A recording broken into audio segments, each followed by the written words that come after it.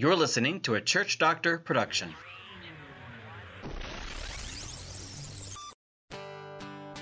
Welcome to Kent Hunter's Prescriptions from a Church Doctor, presented by Church Doctor Ministries. Welcome to this third episode of Civil War. Which side are you on?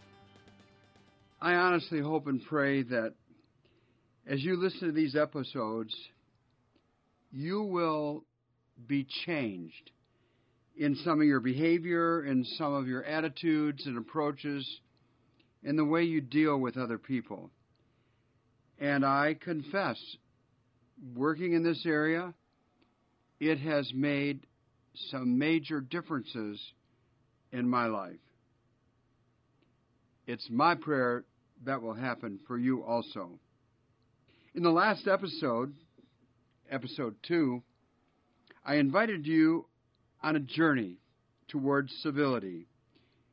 And like I said, for me, this journey has become public through my book, Restoring Civility, Lessons from the Master, Jesus. But it's also become public with my relationships with other people. In the last episode, I shared that, in my perception, America is engulfed in a second civil war.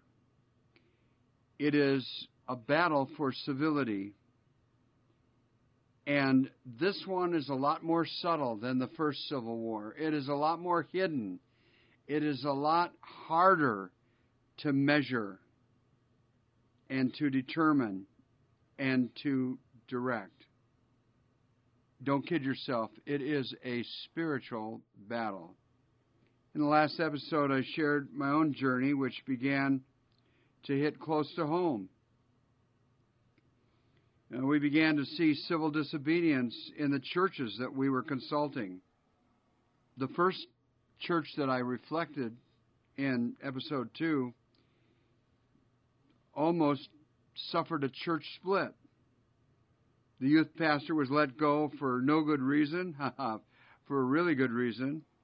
But to protect the youth leader, the pastor and the board didn't think they should go public with all the details. And if you listen to episode 2, you know, and you will learn further in this episode, that to do so would have been slander. And we'll talk about that. So these sensitive issues occur often in churches. Yeah, the mother of this young man who was in the youth group blasted the pastor with an accusatory email, copied to 25 others. And the pastor, sadly, made the terrible mistake that because it came by email, it should go back by email, which is absolutely unprofessional. We have to learn the various tools, the right tools to use when we communicate, especially when the heat is on, when it's an emotional issue, when it's a sensitive issue. You have all sorts of tools for communication in our world today. Make sure you choose the right one and use it in the right way. So in that church, after the pastor responded and added a bunch of other people that were copied the email, the church was just about divided, about exploded. And that's when the pastor called for emergency help from my colleague and my boss, Tracy Swank, a church doctor. And then I mentioned in the last episode that I had this situation in a church I consulted in Southern California where a woman just misunderstood something I said. And, you know, that happens. It doesn't matter how many churches I've consulted, how many degrees I have after my name, how many books I've written. That doesn't make any difference. I can misspeak, and I can speak correctly but be misunderstood. There's all sorts of options for disaster. And it happens all the time. It happens every day. That's not the point. The point is how we respond. So this woman who misunderstood, or I wasn't clear, she persisted and convinced the church to cancel the oral report for their consultation. In other words, she was allowed to behave badly and to damage her entire church. And the pastor either didn't have the training or the emotional strength to help us help that woman do the right thing. It was awful. I have consulted about 1,600 churches in the United States alone. And this has never, ever happened. Working with churches in 78 different denominations, some independent churches and non-denominational congregations, churches of all sizes. Never, ever happened. But you know what? It's not just this one woman or just the pastor who failed his role. But I think our society is influencing people to behave badly. Because it's so public, it's so common, people subconsciously think it's okay. It's not okay. And it's not okay with Jesus. And it's not okay because it doesn't work. It disrupts. It's disrespectful. I believe this civil disobedience is creeping into churches. I think it's creeping into schools, universities. I think it's creeping into your life and mine. It's a disease, and it will destroy a nation if we don't figure it out. I also mentioned in our last episode that I wrote a free Bible study, and I'd like you to get it. I'd like you to share it with everybody at your church. It's free. And it's short. It's not that long, but it's just basic. You can get it at our website. It's called Email Mania. And we think every church should have every member read through that Bible study. That's just on the basics of civility. And we think that any new member that comes to the church should have that in the packet of information. And we believe that every preacher should occasionally preach on the subjects in that Bible study. If the church can't help the nation, I'm not sure that the nation will ever help itself. So in this episode, we will focus on some of the elements of incivility: gossip, slander, and libel. Now, before I go into any of these, I want to ask you, if you would just stop listening right now and take a piece of paper and write out these three words: gossip, and then below that, slander, and then below that, libel, and write a definition for each one. Could you do it without looking at a dictionary or without listening to the rest of this episode? I myself wasn't very clear about this before I studied it. I understood gossip really well, but not so much about slander and libel. These very important definitions of behavior are so essential, non-negotiable, to not to be able to clearly articulate what they mean. So, in this episode, let's unpack these. Let's start with gossip. Gossip is a relational killer. You talk about people who kill people, people who use guns to kill people, people who use knives to kill people. Gossip is a relational killer. It causes so much heartache, so much stress, so many sleepless nights. The physical and emotional and spiritual health of people, the disruption of politicians and leaders and congresses, the disruption of marriages, families, extended families, church families. And it's amazing to me how many Christians believe it isn't gossip if it's true. Oh, yes, it is.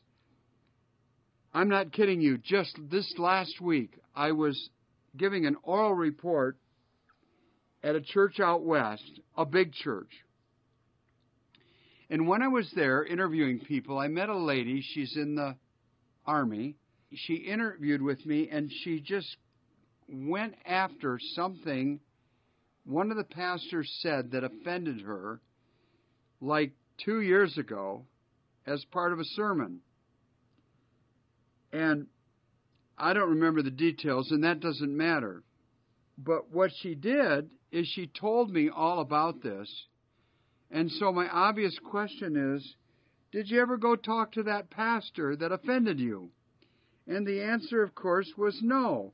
So here's this lady speaking to me, a church doctor, a consultant, and she is gossiping about her pastor and doesn't know it. So because she had a lot of this in her interview with me, I decided I would not deal with it right then because my main role there was to help the church. So I chose intentionally to write a note that I would write to her an email afterwards and share with her and encourage her in a very soft and nice way that she should go to the person who offended her, in this case the pastor, who said something in a sermon that she either heard or he misspoke or she misunderstood or only God knows what happened. But the only way they're going to sort it out is to talk to one another. And that's the only Christian way to handle it. So I wrote her this really soft, nice recommendation that she really should go to the pastor and get it solved. When I got to the church for the oral report, we got there early so we could attend church, worship. She was waiting at the door from the parking lot. And she nailed me right away. And she said, I got your email. Thank you for that. I seem to need to apologize. Apparently, I didn't explain how bad this was. And I said, no, I think I understood how you were offended. But my point of my response to you was that you should just talk to the pastor. And she said, I don't have to. I know it was true. I just could not get through this woman's head. And she's not a person of low IQ. She's an intelligent, somewhat hard-nosed lady who just hasn't read her Bible on this issue. And I just struggle with Christians who ought to know better. People say it isn't gossip because I know it's true. Oh, yes, it is. Gossip is when you say anything negative, anything bad about another person, and you say it to a third person or more that doesn't include that person. If you don't go to the person themselves, it is gossip, it is a sin, it is wrong, it is destructive, it is awful. And I can't believe how many Christians don't get that. Look, I get it. If someone offends you, you are tempted, very strongly tempted, to get it off your chest. You want to go to one of your friends, someone who will be sympathetic with you, someone who loves you, someone who cares about you, and you want to just dump on them and share with them because you're going to feel better. Well, sometimes being a Christian is doing the right thing, not abusing another person, a third person, to make yourself feel better. It's kind of self-centered when you think about it. But it happens. It happens all the time. Here's what Jesus says. Matthew 18, 15-17. Matthew 18, verses 15 and 17. Look it up. Jesus says, if someone offends you, go to that person privately and talk to him or to her. End of statement. I just don't understand how we can screw this up. Now, I do know that some people that I've shared this with, instead of saying, well, I don't believe that's in the Bible, which most Christians don't want to agree to that, at least out loud, people balk on this idea, and they use the excuse, I hear it all the time, oh yeah, but I personally don't like conflict. Let's get something straight, okay? Nobody likes conflict. If you like conflict, you should go see a counselor. There's something not right about the way you're wired, not healthy about who you are. It's normal to not like conflict. Jesus believes that the value of protecting other people is more important than your personal discomfort. If he was big on comfort, Jesus would have never gone to the cross, just for starters. It's not about what's easy. There's a lot about what's right that isn't easy. Nobody likes conflict if they're healthy emotionally. I've often wondered about prosecuting attorneys. And I have some really good close friends that are attorneys. I've had several over the years. I respect these people. They're smart. They study a lot. They do great work. But it's their job. And personally, if they were involved, if they're healthy people, they don't like conflict either. They're just doing a job. And you know what their job is? Prosecutors are civil servants, just like every civilian in a civilized country. Think about it. Being a civil person isn't about your comfort. It's about doing the right thing.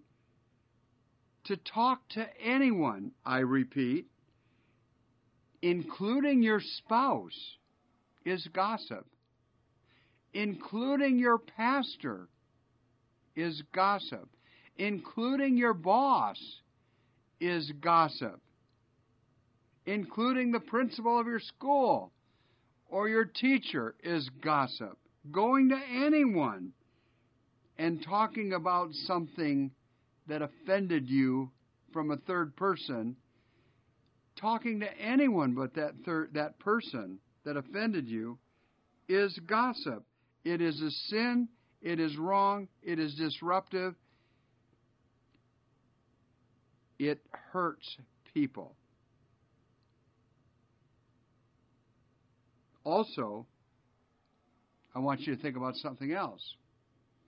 Because when you gossip to someone, think about this. You are teaching them that it's okay to gossip. You are modeling to them something Jesus calls a sin, something the Bible calls a sin, something that's destructive. You are being a bad model. If you're a parent and you gossip about somebody to your kids, you are raising a future gossip that will hurt people for the rest of their lives by gossiping. This is serious business. You are literally contradicting a teaching of Jesus. You are modeling non-Christian behavior, the opposite of what Jesus taught, if you gossip. think about this, though. If you gossip to somebody, when you gossip, you are putting social pressure on the person you are gossiping to. Not only are you modeling bad behavior, but you're putting a pressure on them. Now they know something. Something they shouldn't know. They know something they shouldn't know. So they know something they shouldn't have to worry about. And at the same time, you are also defaming the person you believe hurt you. There's a bundle of bad behavior, of sinful behavior in that scenario. It doesn't matter if you are 100% correct and factual about the issue. You are still sinning according to Jesus, according to Scripture. Jesus also taught this. If you go to the person, do the right thing, and tell them what their fault is, what your challenge is, what hurt you, and the person refuses to repent, refuses to say, I'm sorry, refuses to apologize, then what do? Jesus has something to say about this also. Jesus says you are to return to that person again, a second time, with another respected Christian. It is implied that you would choose someone who is scripturally knowledgeable and another person who would be a witness to this issue. Now, some people believe Jesus implies that you should tell your side of the story to this witness before you even go to the person that hurt you. I don't think so. Because technically, you would be gossiping to your witness. So I think you should just say, hey, I've got a challenge. I need to go see this person. Jesus says we should take a witness. I'd like you to come along. I will repeat my story to the person to their face. You will witness me doing that. You will witness their response. Technically, Jesus doesn't say you should prep the person who's going along. Now, perhaps the second person, this witness, could be there as you share, and don't you think that would be a little bit more fair? Wouldn't that be fair to that person and fair to the person who hurt you? Otherwise, wouldn't it feel like they're being ganged up on? What would be the likelihood they would be defensive and the whole mechanism would be derailed? Think about it. I mean, it just makes sense.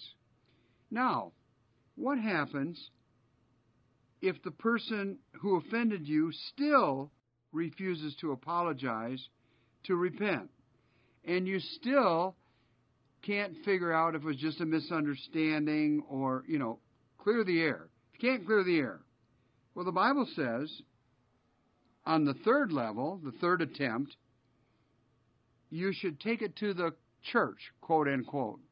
Now, what does that mean, take it to the church? Well, the Bible doesn't say. But I can tell you from the experience of consulting lots of churches and seeing a lot of these issues, if you take it to the whole church, even though it's the third try, how does that alienate the person, especially if they're part of the church? They might never show up at the church again. In fact, they might just write off God. They might write off church altogether. I mean, who would want to be embarrassed in front of the whole church? You know that church in Colorado that I spoke about before, that scenario where the youth director did some malpractice with one of the young people in the youth group.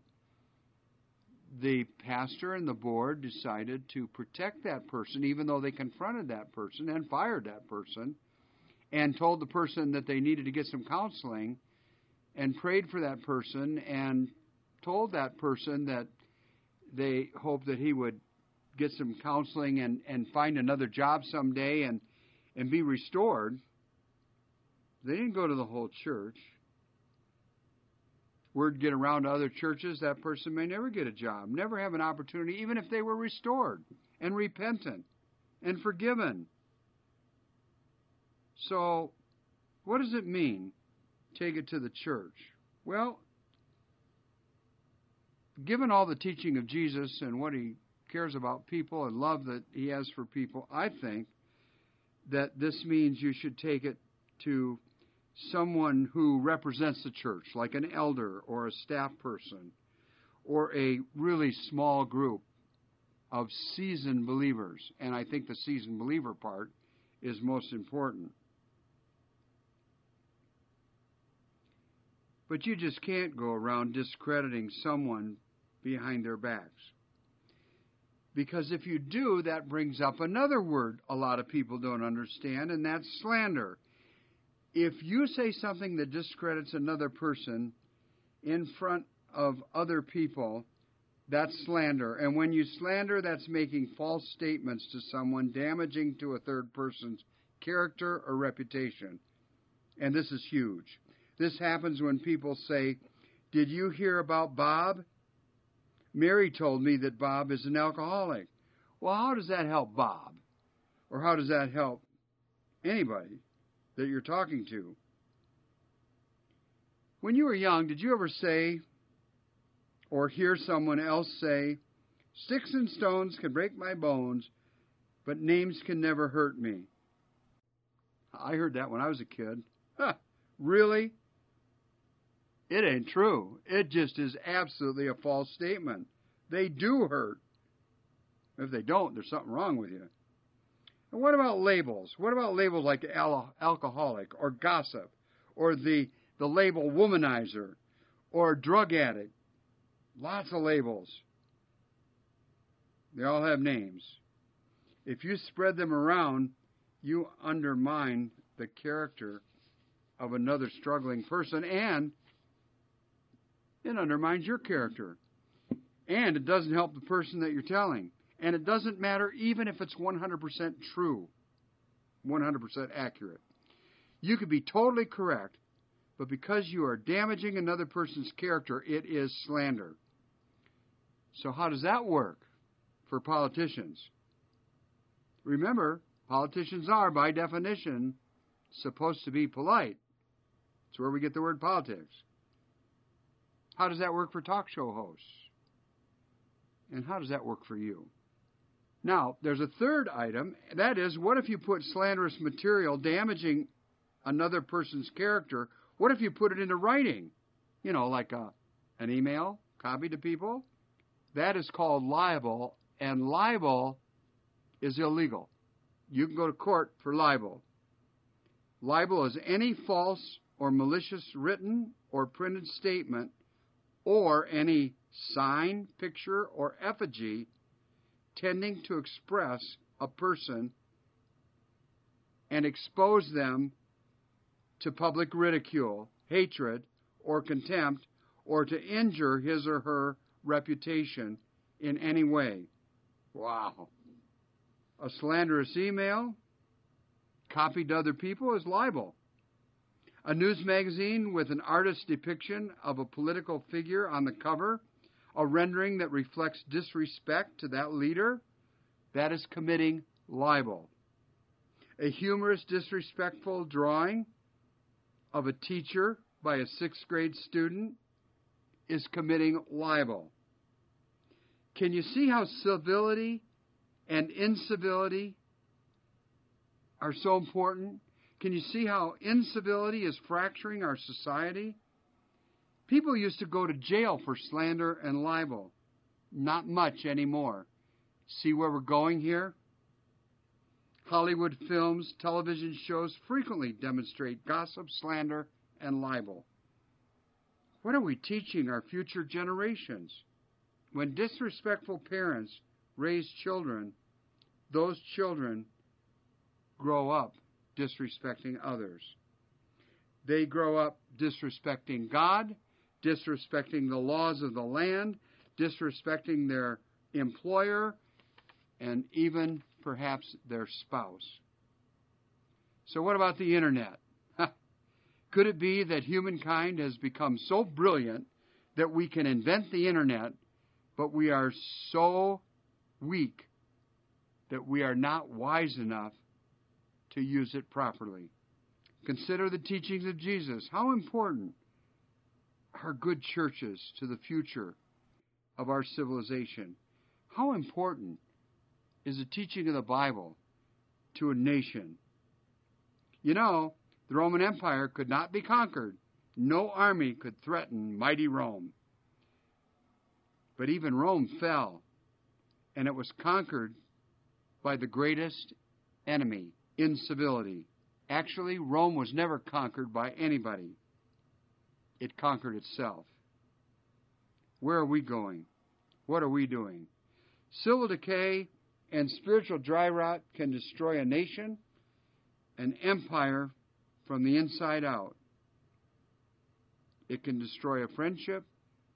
It can destroy a church. It can destroy a family. It can destroy a marriage.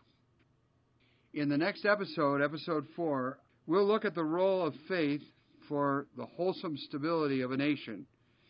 How concerned are you about the future of our country? How important is it for your children, your grandchildren, to have lives beyond the drug culture, safe from mass shootings, suicides? How important is healthy respect? How important is it to be civilized? What is your level of hope for future generations? In the next episode, episode 4, I will share some of the valuable lessons I've learned while writing the book, Restoring Civility, Lessons from the Master.